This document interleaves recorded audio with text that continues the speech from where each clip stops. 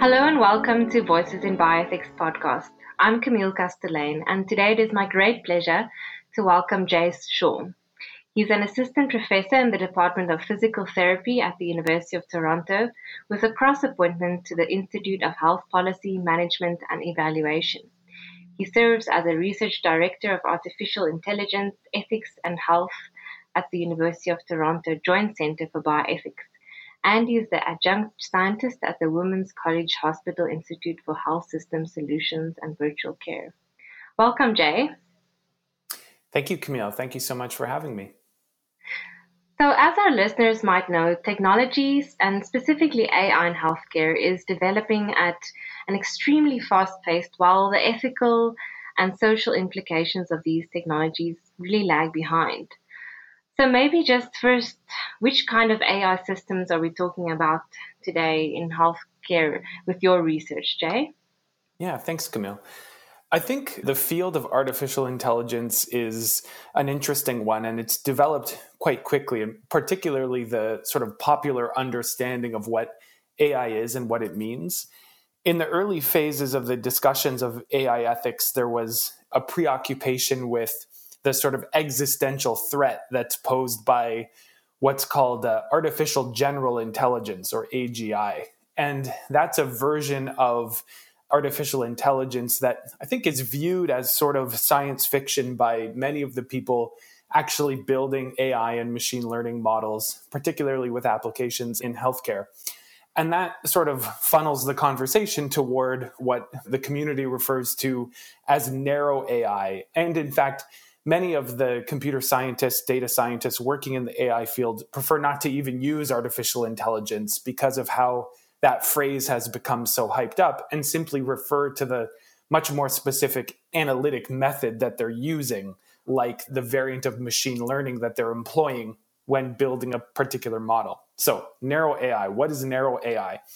It simply refers to the application of the analytic techniques, building algorithms, building models to perform a highly specific function.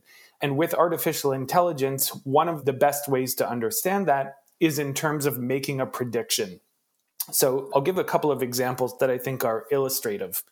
There's prediction in a sort of intuitive sense where, for example, one could build a machine learning model that brings in different kinds of data to predict the volume of patients that will arrive at an emergency room. And there's a hospital in Toronto that had an early, really positive use case around artificial intelligence where they brought weather data and data from sporting events, like the existence of sporting events and the effects that would have on traffic and people coming together in a closed space. They brought those data together with their hospital throughput data and enhanced the accuracy with which they predicted how many patients would arrive in their emergency room. That enhanced their ability to appropriately staff the emergency room and think about the sort of throughput of patients through the hospital. So that's about predicting something very concrete. But I want to give another example of prediction that I think helps to kind of clarify the wide variety of use cases that can be made using prediction as a primary tool. So if you think about a chatbot, and I don't know if any listeners have had the opportunity to interact with a chatbot, but it's quite an interesting experience. I was on a telecommunications sort of cell phone provider website recently and was typing into the chat for help. And after a few minutes, I asked, is this a chatbot? Am I talking to a chatbot? And it responded, you're speaking to a virtual assistant. It was in fact a chatbot, but what a chatbot does is it assesses the text that you're sending it, and it predicts the best possible collection of texts that should be sent in response. So that's also a prediction. So those are just two examples of use cases of narrow AI, where it's the machine learning model is performing a very specific prediction to accomplish a very specific task. So bit of a lengthy overview, but I would say that the kind of artificial intelligence I'm interested in and that's most sort of demanding of ethical, social, legal analysis is these applications of narrow AI in healthcare and public health. Okay, great. That's interesting.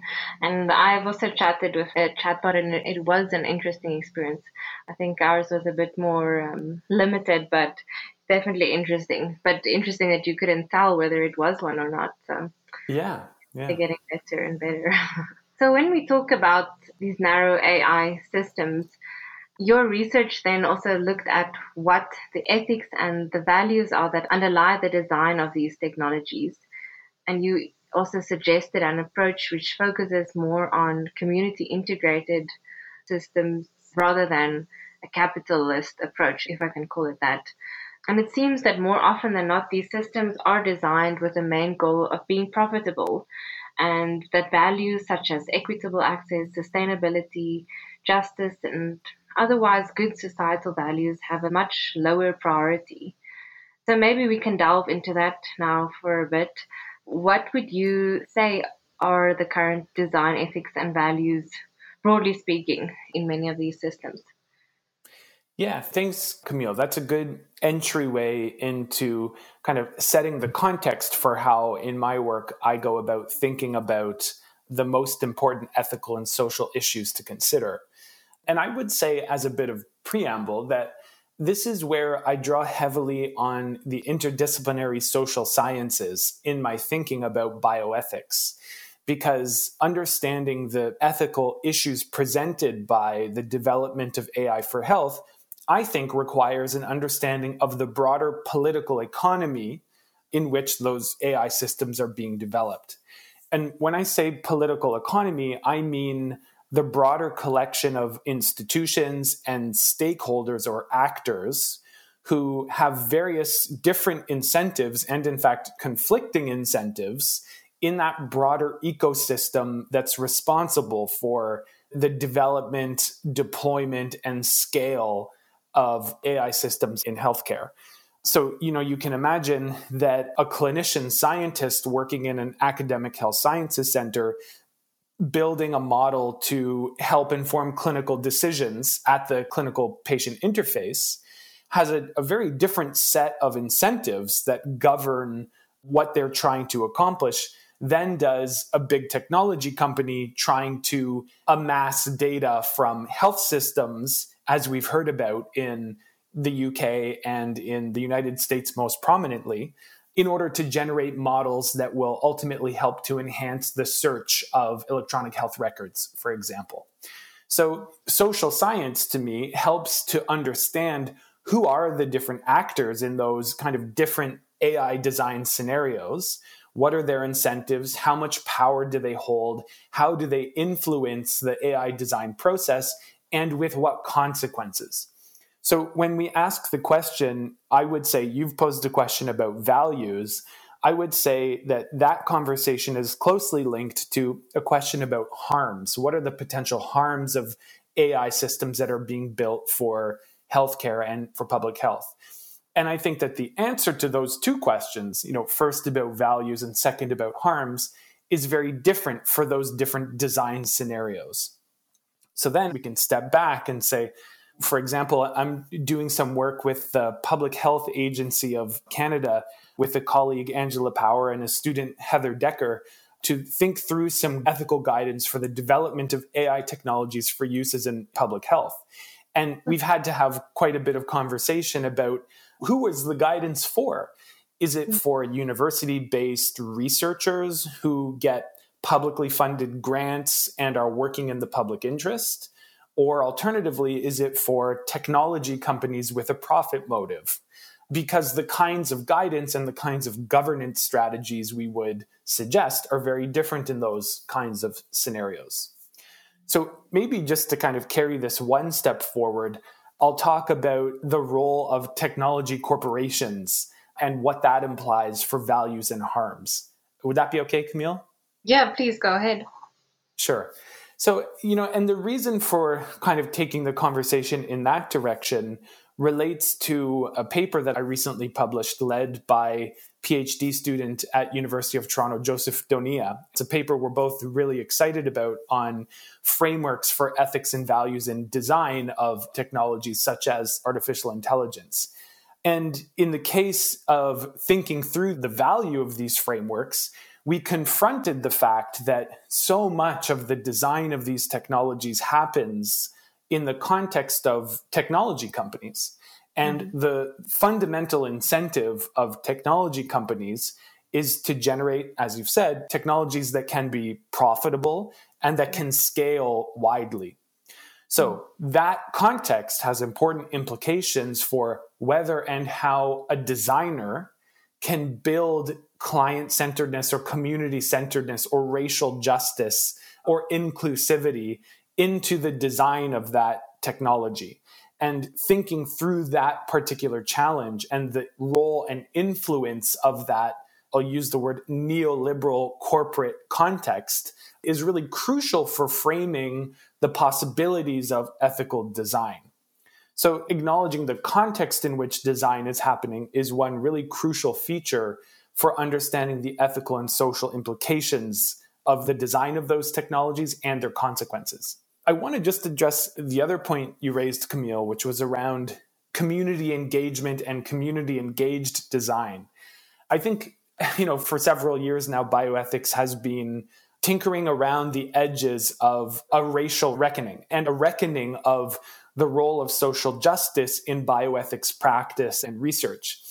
And kudos to the recent efforts since the murder of George Floyd to really much more deeply engage with this discourse and to contemplate a future for bioethics that is thoroughly anti-oppressive. I think that's, crucial and really important. One of the most important ways, I think, to carry that, there are many, but one of the most important ways to carry that ethos forward is to partner in meaningful ways to co-lead initiatives with affected community members. So if we're talking about a public health application of artificial intelligence that will predict which particular communities or subpopulations ought to be screened for a particular disease, then developing that technology with those community members is going to be a crucial aspect of an ethically designed, socially just version of that technology. So where I refer to community engagement as a fundamental feature of the design of artificial intelligence technologies, I'm referring to that as a strategy to partner with and build the experiences, expectations, and value systems of those communities into those technologies. Now, that's very difficult to do, even for a university-based, kind of publicly funded, public values-oriented researcher, let alone in a context that's dominated by a drive to make money. Yeah. No, I think that's extremely important. I really love what you say about focusing on the local context, but I wanted to ask how easy is that to implement?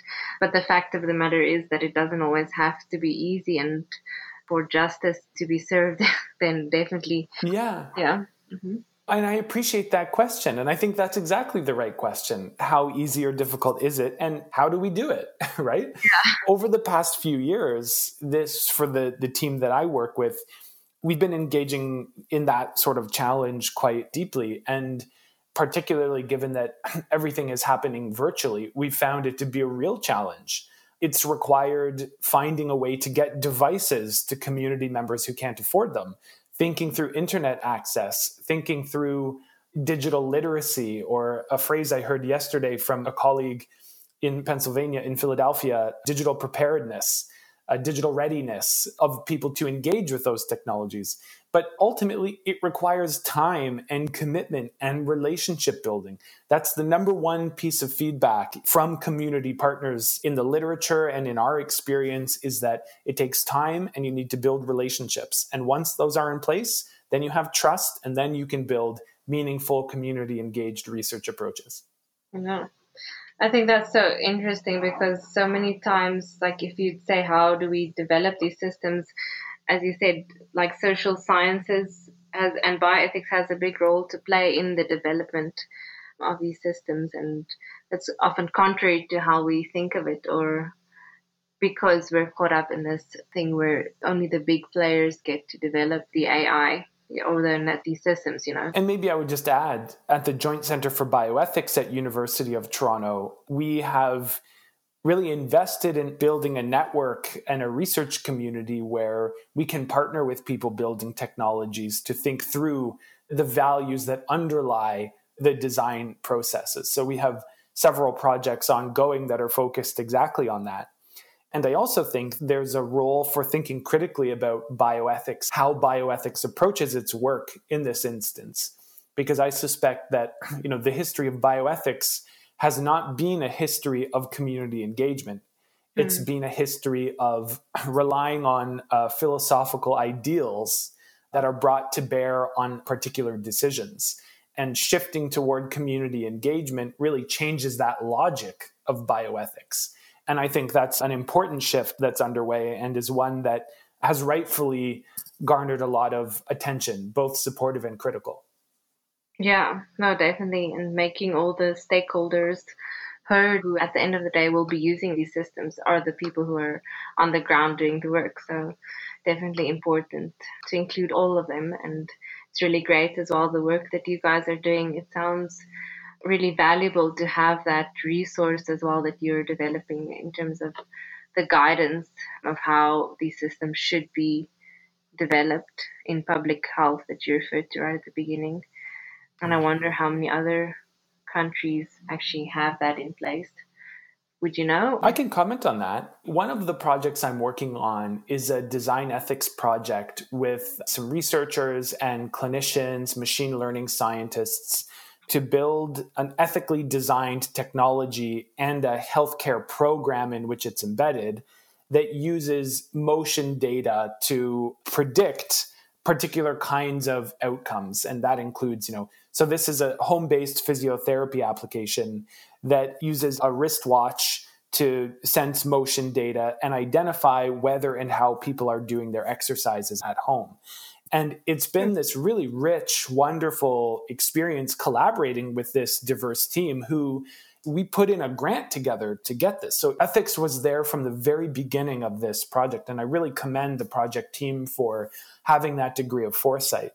Early on in that experience, I put out a tweet on Twitter asking the broad community who has experience working through the necessary challenges that arise when doing this kind of work, when you have different worldviews and different incentives coming to bear on the design of a particular kind of technology, and was just thrilled with the response we got.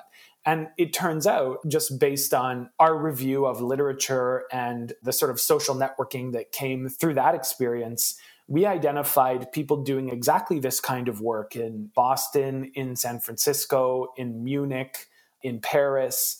There's quite a community of scholars who are doing work on design ethics.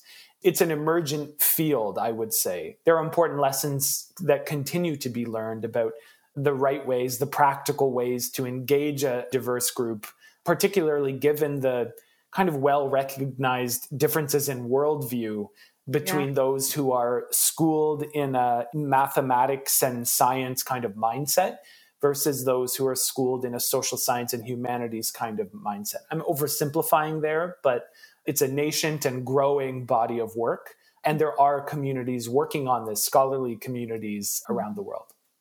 Well, that's great news. And I can only imagine the challenges that also, or the interesting challenges that arise while doing that kind of work. And I think we live in a world where diversity is often shunned, but I think it's amazing if you can actually work on a global team on a global level like that and just learn from each other as well. So that's really great. Yeah.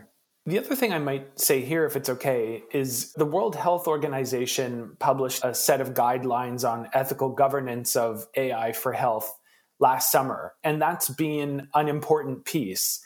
It reviewed, in the process of putting that piece together, a large group of international experts reviewed a huge body of literature, synthesized that into a set of principles and recommendations.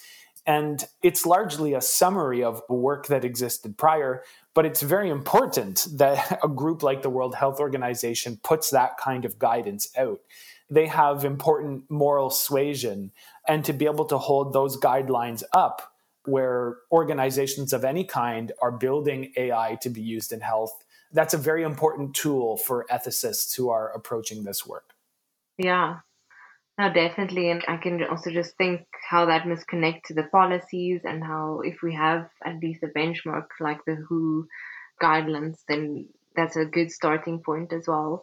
And as we finish up, if we have these guidelines, what role does the legal implications play? Like, is it that the systems are kind of free to develop the way that they are? Are there any legal binding regulations at the moment, or not really?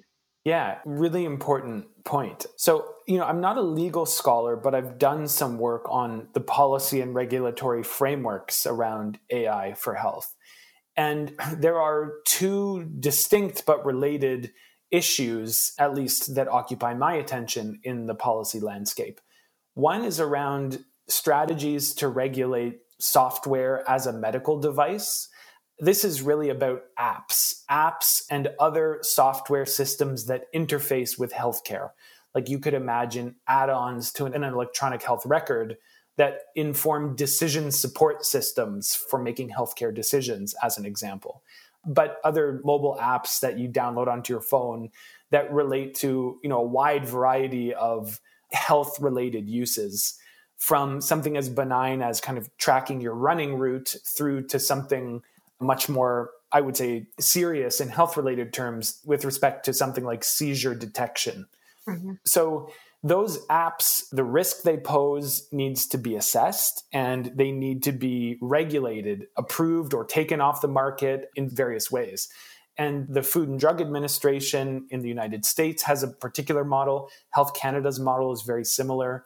European regulation has a similar approach as well. How these apps are regulated is an important topic to attend to.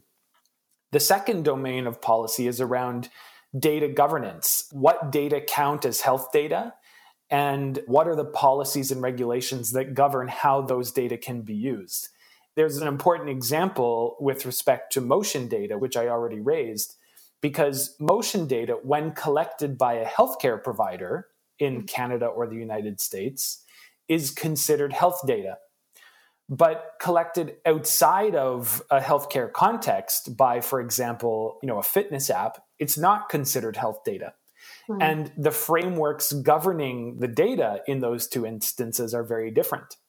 Yeah. Now, even when something is considered health data, existing policy frameworks allow for it to be de-identified to a certain degree and then put to secondary uses. And that is a major topic of discussion by governments and ministries of health around the world at the moment around how to think about secondary uses of health data, particularly because healthcare systems often have sort of treasure troves of huge amounts of health-related data from defined populations. So there are these sort of distinct policy and regulatory issues. And I would say that there's a huge unregulated space around data that can be used to infer health status and other health-related phenomenon. So the way that people shop online, the apps that are used, how long they spend using apps, many of these things can be used to predict mental and physical health realities. And yet none of those data are covered by health data regulations in countries around the world. So that massive unregulated space is going to be a topic of great interest and really important policy attention in the coming years. Yeah, well, that sounds fascinating as well. And as you say, a lot of work that still needs to be done. But thanks very much for sharing your research expertise and the work that you've been doing as well with us today. It's been very interesting and great to hear that there are places where the stakeholders are all being accounted for and at least starting to think about these issues. Yes, thanks so much for having me, Camille. Thank you, Jay.